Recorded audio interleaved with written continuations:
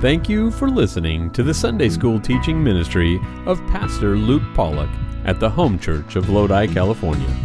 You can get more information about our church and about starting a relationship with Jesus Christ at www.thehomechurch.net. Our prayer is that this message from God's Word will renew your heart and mind today. Okay, praise the Lord. Book of Ecclesiastes today. That's where we're headed. The search for meaning. Solomon's search for meaning. Can meaning in life be found under the sun? If we're only looking under the sun, can we find real, true meaning? Well, I'm excited about Thanksgiving this week. We have so much to be thankful for.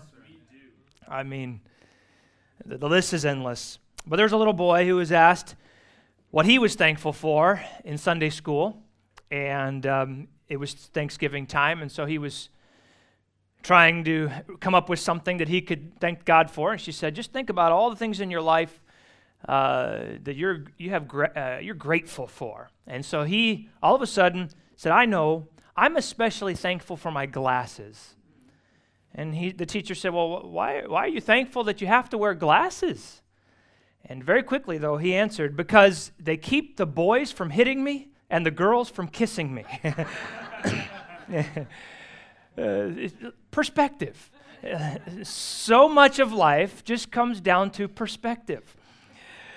We are ending a section of Ecclesiastes today that's known as the correction of perspectives. The correction of perspectives. Solomon is helping us get a truthful look at life and a truthful look at things and correcting our perspective. You know, our perspective has already been corrected. The last few chapters here, we saw a couple things. One, that money is overrated. It's not as good as people make it out to be. It's fine to have it, it's good to have it, but it's overrated. And pain, then last week we talked about, pain is underrated. Pain is a wonderful teacher. We hate it, we don't want it in our life, but it's actually a good thing so often. He went on and on about that. So here's the question now, here at the end of chapter 7, he's going to correct our perspective on something, and here's the question that he's helping us answer now. How do we mentally handle a confusing world where things don't always go as they should? When basically life doesn't make sense, how do I mentally deal with that? And the answer is you have to have the right perspective. And where do we get the right perspective? It comes from God. That's what he's going to say. And throughout this, what we're going to see develop is that the thing that we need in this life, if we're going to have a healthy mind with everything that's going to be thrown our way, the one word that we'll see is wisdom. Wisdom. We need wisdom. God's word never gives us the idea that true wisdom for life comes from within.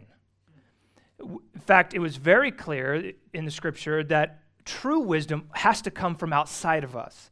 It comes from God. We'll never know what to do with the craziness of this life without wisdom from the outside. And that's what really is shown here in the rest of this chapter. So let's see how we should deal with the baffling questions of life. Verse 15, Ecclesiastes chapter 7 and verse 15. All things have I seen in the days of my vanity. I've seen everything is basically what Solomon says. There is a just man that perisheth in his righteousness. And there is a wicked man that prolongeth his life in his wickedness. Solomon basically says one thing you can predict about life. It's unpredictable. Amen. A righteous man dies young, and a wicked man lives a long life. A long, wicked life. Exactly the opposite of what we would expect and what we would think should happen.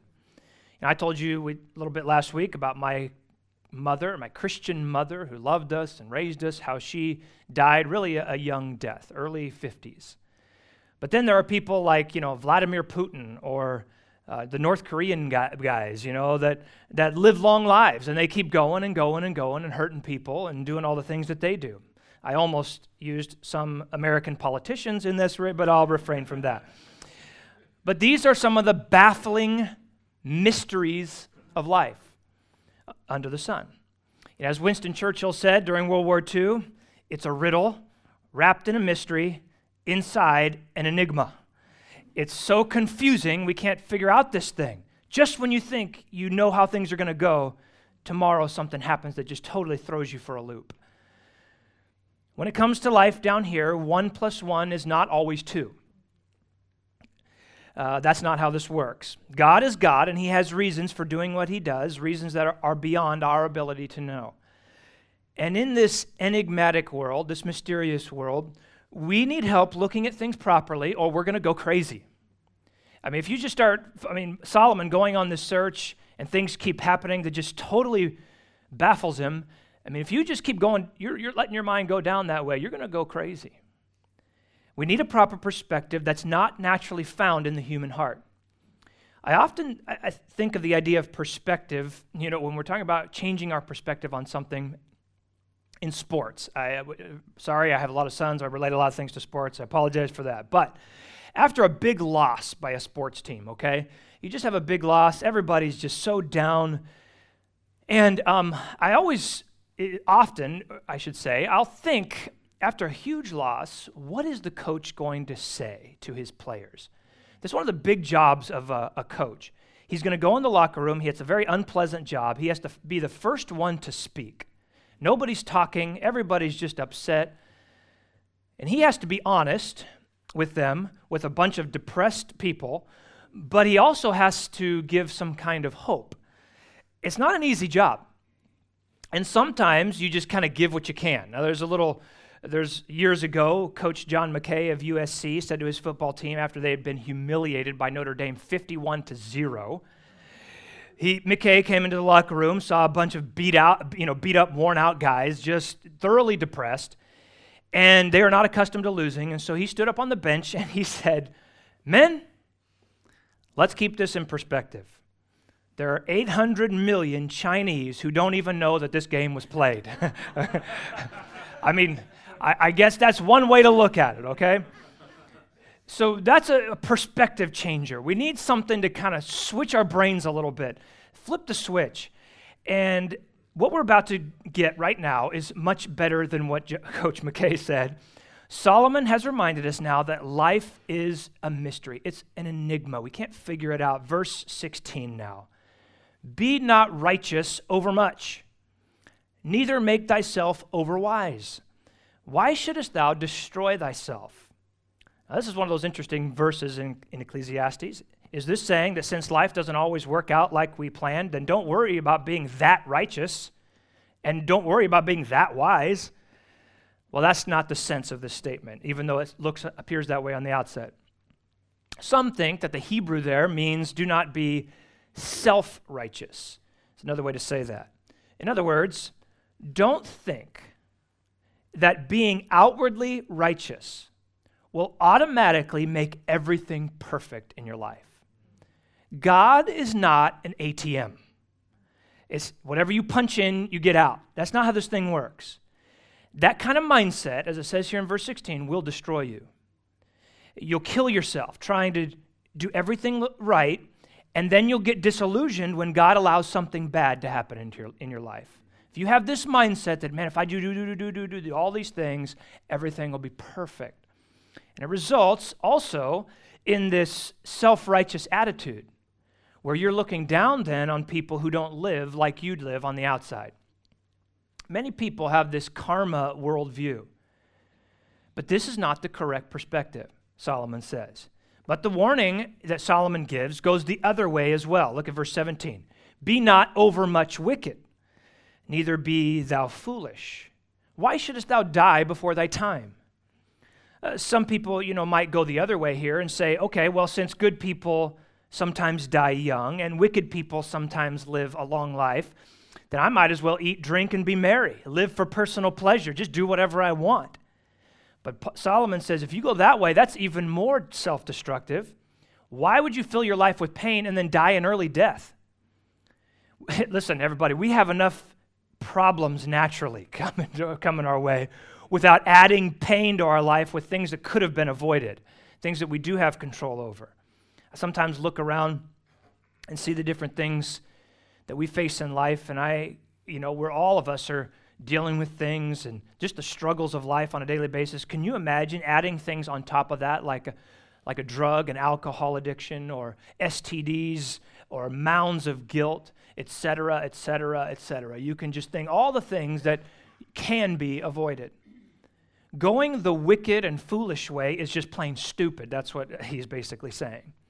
There is a better way to live in this life under the sun. Verse 18. It is good that thou shouldest take hold of this.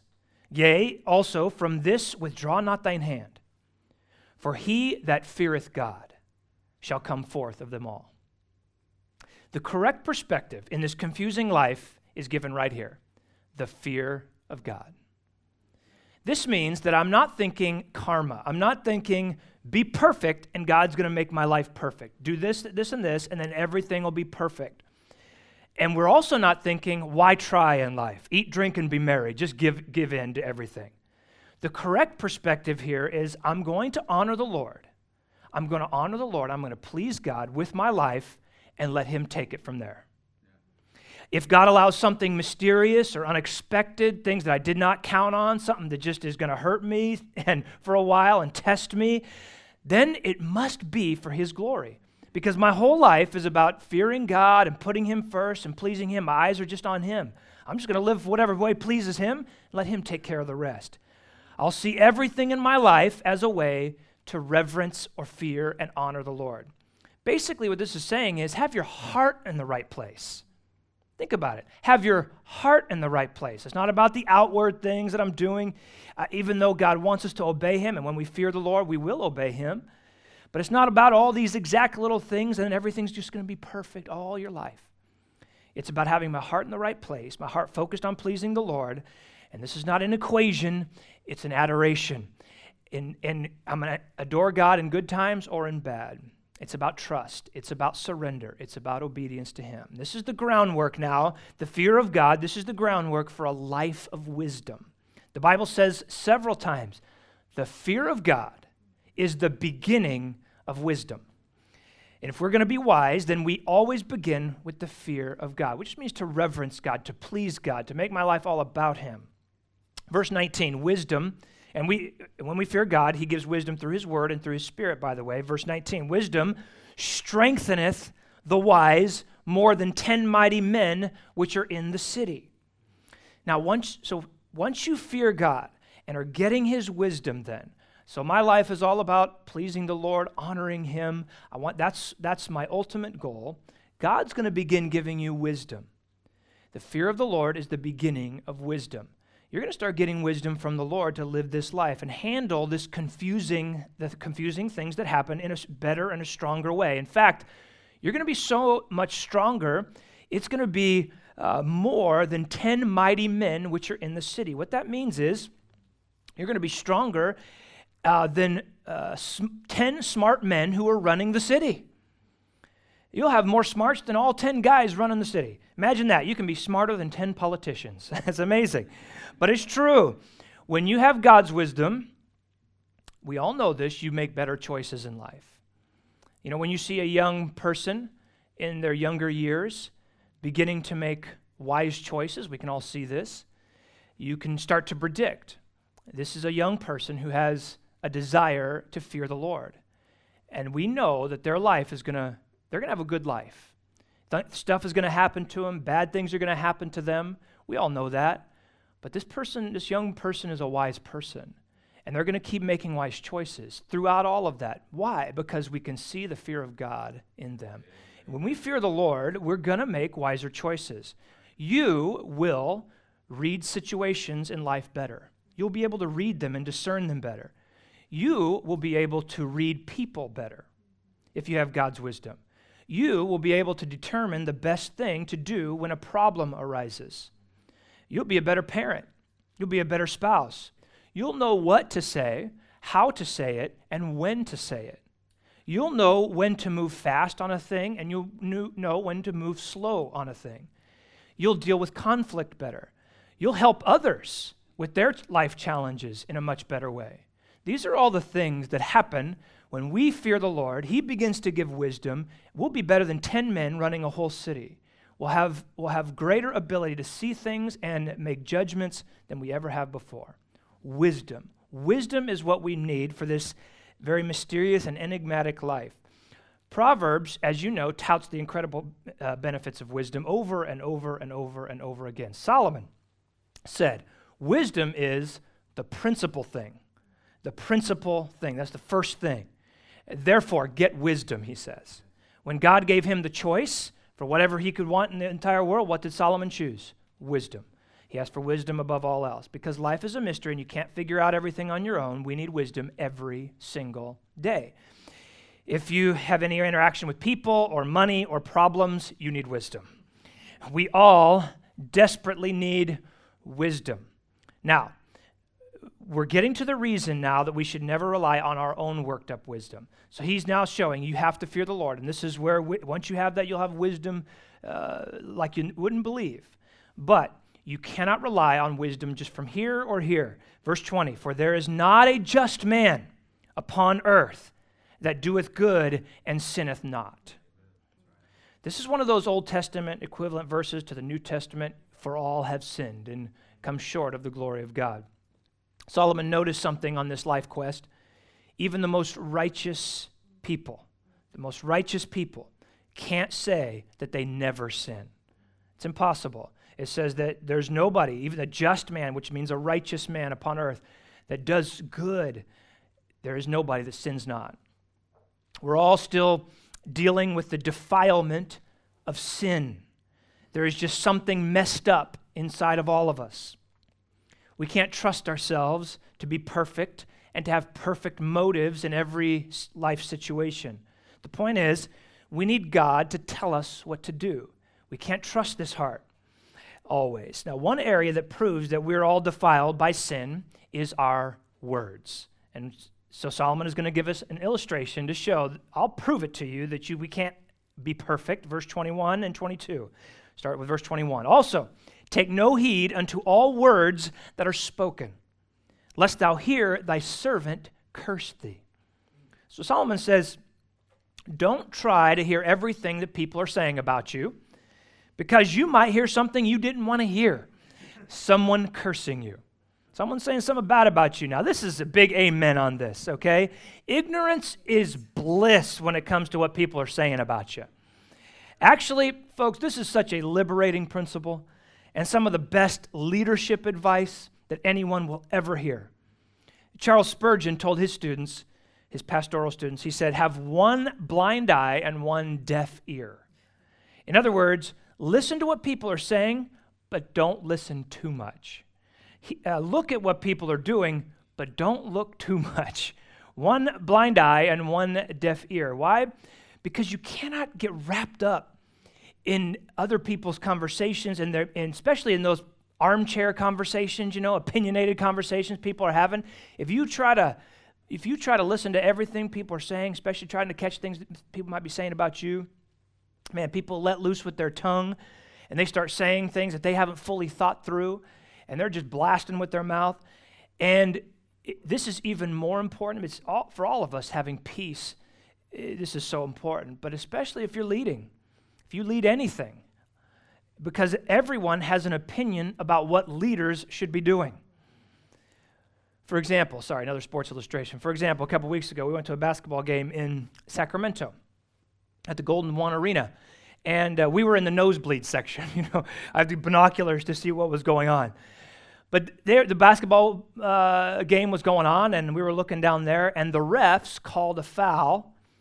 And I could clearly see from 2 miles up that it was not a foul. It was very clearly. And my correct opinion was that the authority in the game was obviously inept, and obviously they were playing favorites, those dumb refs. I may have cursed the refs, as I said, I may have, but Christian cursing, of course. Now, But listen, this is not just basketball for me. I am also an expert on football, politics, theology, food, and the medical field, if you want to talk to me on any of that. Just ask me afterwards, and I will give you my expert opinions and how I feel about everything. But it's true. Listen, we're all pretty good about letting our opinions fly. We all do. We all just let that stuff fly out. And that's why Solomon says, listen to people's words, and you will see that we all have a sin nature, basically. We all have it in us. And that's what Solomon wants us to see. Verse 22, look at this. For oftentimes, here's the reason you don't listen to other people's words, because oftentimes thine own heart knoweth that thou thyself likewise hast cursed others. Well, that's convicting. I don't care how good you think you are. We've all said bad things about people. We've all criticized when we shouldn't have. We've all let words fly out that we wish we could take back. I guarantee there's some times I wish I could just pull some words back. That's hard to believe. It's like when other people take a long time to do something, they're slow. When we take a long time, we're thorough.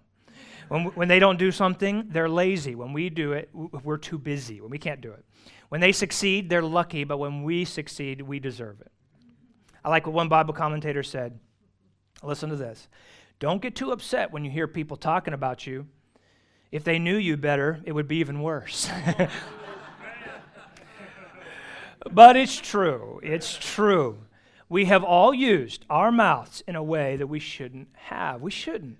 And Solomon is saying this for two reasons now. He's reminding us, you know your words display your heart. You know you're not as perfect as you think you are. First of all, he's reminding us, have grace on people who are talking about you. Have grace. People are letting stuff fly out. Have some grace. You've done it too. And then second of all, as he said, this is proof that none of us are perfect, and we need God's help. We need God's help. We need his wisdom in this life. Our mouths are proof of universal sin, and it shows what is really in our hearts. So Solomon says all this he has learned on his quest for ultimate wisdom. Look at verse 23. All this have I proved by wisdom. I said, I will be wise, but it was far from me. Now Solomon he's saying, I was determined to be wise at every moment. I went on this quest, and I was determined to be wise at every moment. I was determined to have ultimate wisdom. I was determined to never say or do a wrong thing, to see what it would take to get to that point, and to find that ultimate wisdom for life, to know everything there is to know. And it was impossible. It was far from me. If the wisdom to be perfect could have been found, Solomon would have been the one to find it. No one has gone on a deeper search for wisdom than this man, but ultimate wisdom was truly out of reach for him because of the human limits that we all have. We can be wise because we get God's wisdom for things, but to have the ultimate wisdom as God does is just impossible. Verse 24, that which is far off and exceeding deep, who can find it out? You know, certain things are simply beyond human capacity. Even if you spend your whole life searching, think about it. How long would it take to read and fully understand every school textbook in every language that has ever been written? Well, we don't know, but we can safely say it would be impossible for anyone to live that long, to even really get to the bottom and fully, truly understand every single textbook that ever has been written. That's what Solomon is saying. Ultimate wisdom is exceeding deep. Who can find it out? Who can know what God knows? Derek Kidner, who's a Bible teacher, describes this verse as the epitaph of the philosopher. Every philosopher eventually comes to a place where they can go no further. At that point, they have a decision to make. Will I accept what I do know in spite of what I don't know? Or, as 2 Timothy chapter 3 and verse 7 says, will I ever be learning and never able to come to a knowledge of the truth? Now, I've shared that concept several times with people who are doubting God's existence. I remind them, you can never know everything there is to know about every religion and about everything everybody has ever said about God and all of that. It's impossible. You could spend your whole life, but you do not have enough time in life to find all of that out. And even if you could, you wouldn't be able to understand it all. At some point, here's what we have to do. We have to accept what you do know in spite of what you don't know. And God has given plenty of reasonable evidence to believe in him. And he's given us things all around us. Creation speaks so loudly. And as well, he's given the specific revelation, and that is God's word. And it so resonates with our heart. We know it's true. So the next step then is to trust the Lord. Just put your faith in Jesus. But back to Ecclesiastes, when we think of thinkers and philosophers, no philosopher went further than Solomon, and he ended in this place. The realization that ultimate wisdom is just too deep for me to ever fully know and fully explore the depths of. I like what one Christian professor said, and he said, knowing the limits of wisdom is part of wisdom. The more we know, the more we should realize how little we know, and that whatever wisdom we gain comes as a gift from God. See, Solomon went on a search, but he was saying, I'm never going to end this. I'm never going to end this.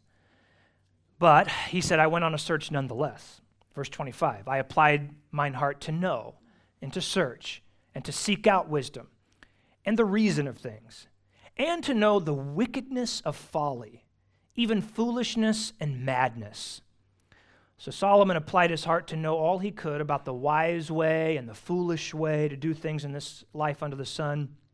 He wanted to know what is the reason we humans go off into the wickedness of folly. Why do we run off to foolishness and madness and craziness? Why do humans do this?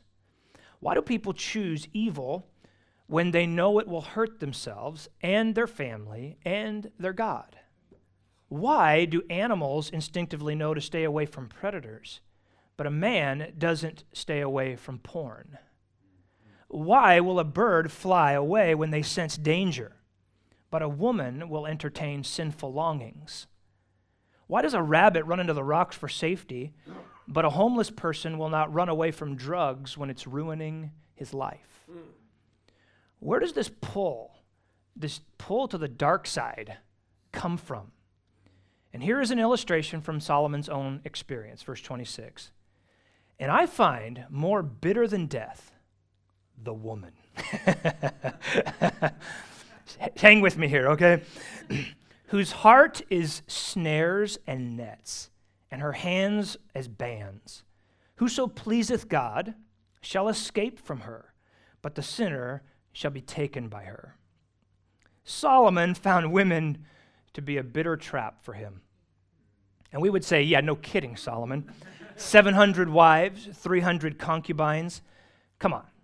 These were primarily foreign women who did not know or love the same God that Solomon worshiped.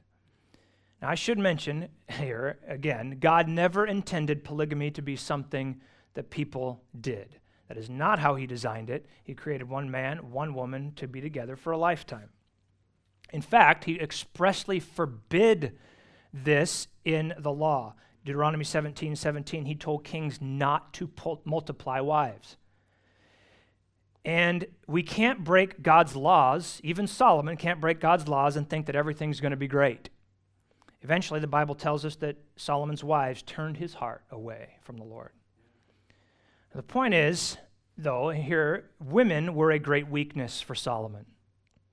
And when we look at humanity, it's obvious that Solomon is not alone. What is a greater weakness for men and women out there, really?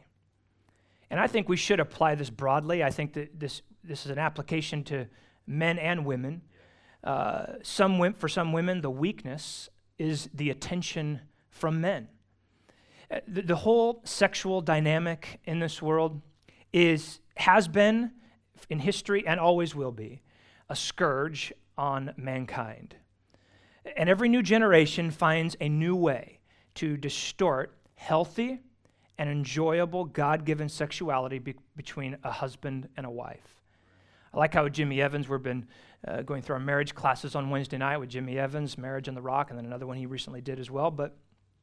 And I like what he does. He equates our sexuality as a husband and wife to all the trees in the Garden of Eden that God gave to Adam and Eve to enjoy.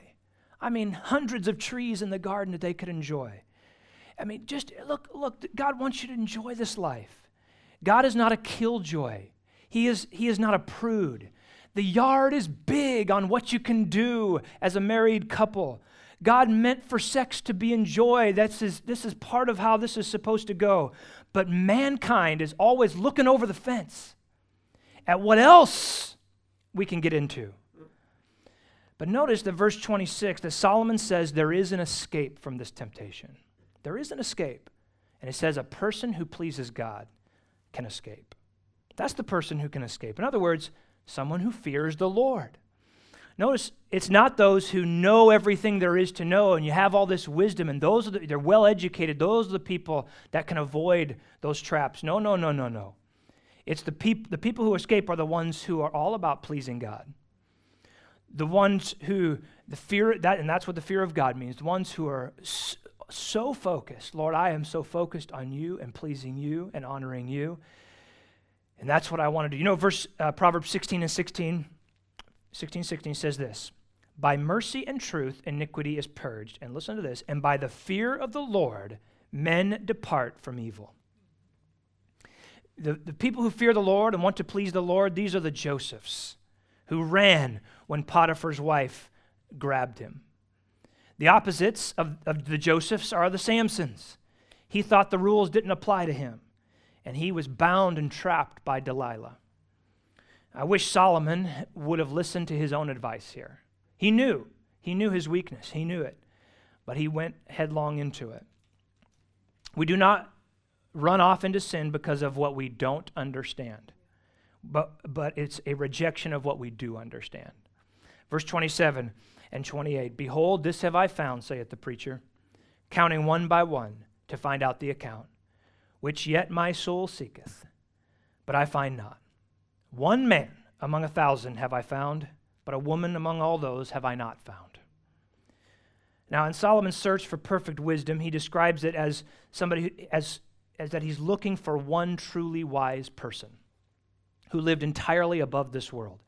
You know, I'm looking for that one person who isn't motivated by the love of money, that one person who isn't pulled down by sexual sins, that one person who isn't self-seeking and proud, that one person who says and does the right thing at every given moment, a person who fully desires to please God.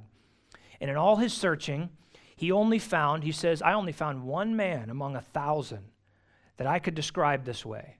And really only one, but not even one woman among 1,000. Now don't leave, he's not misogynist here. What is he saying? Is this saying that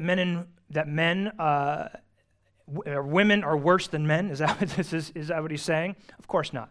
The Bible is full of stories about both good men and bad men, good women and bad women.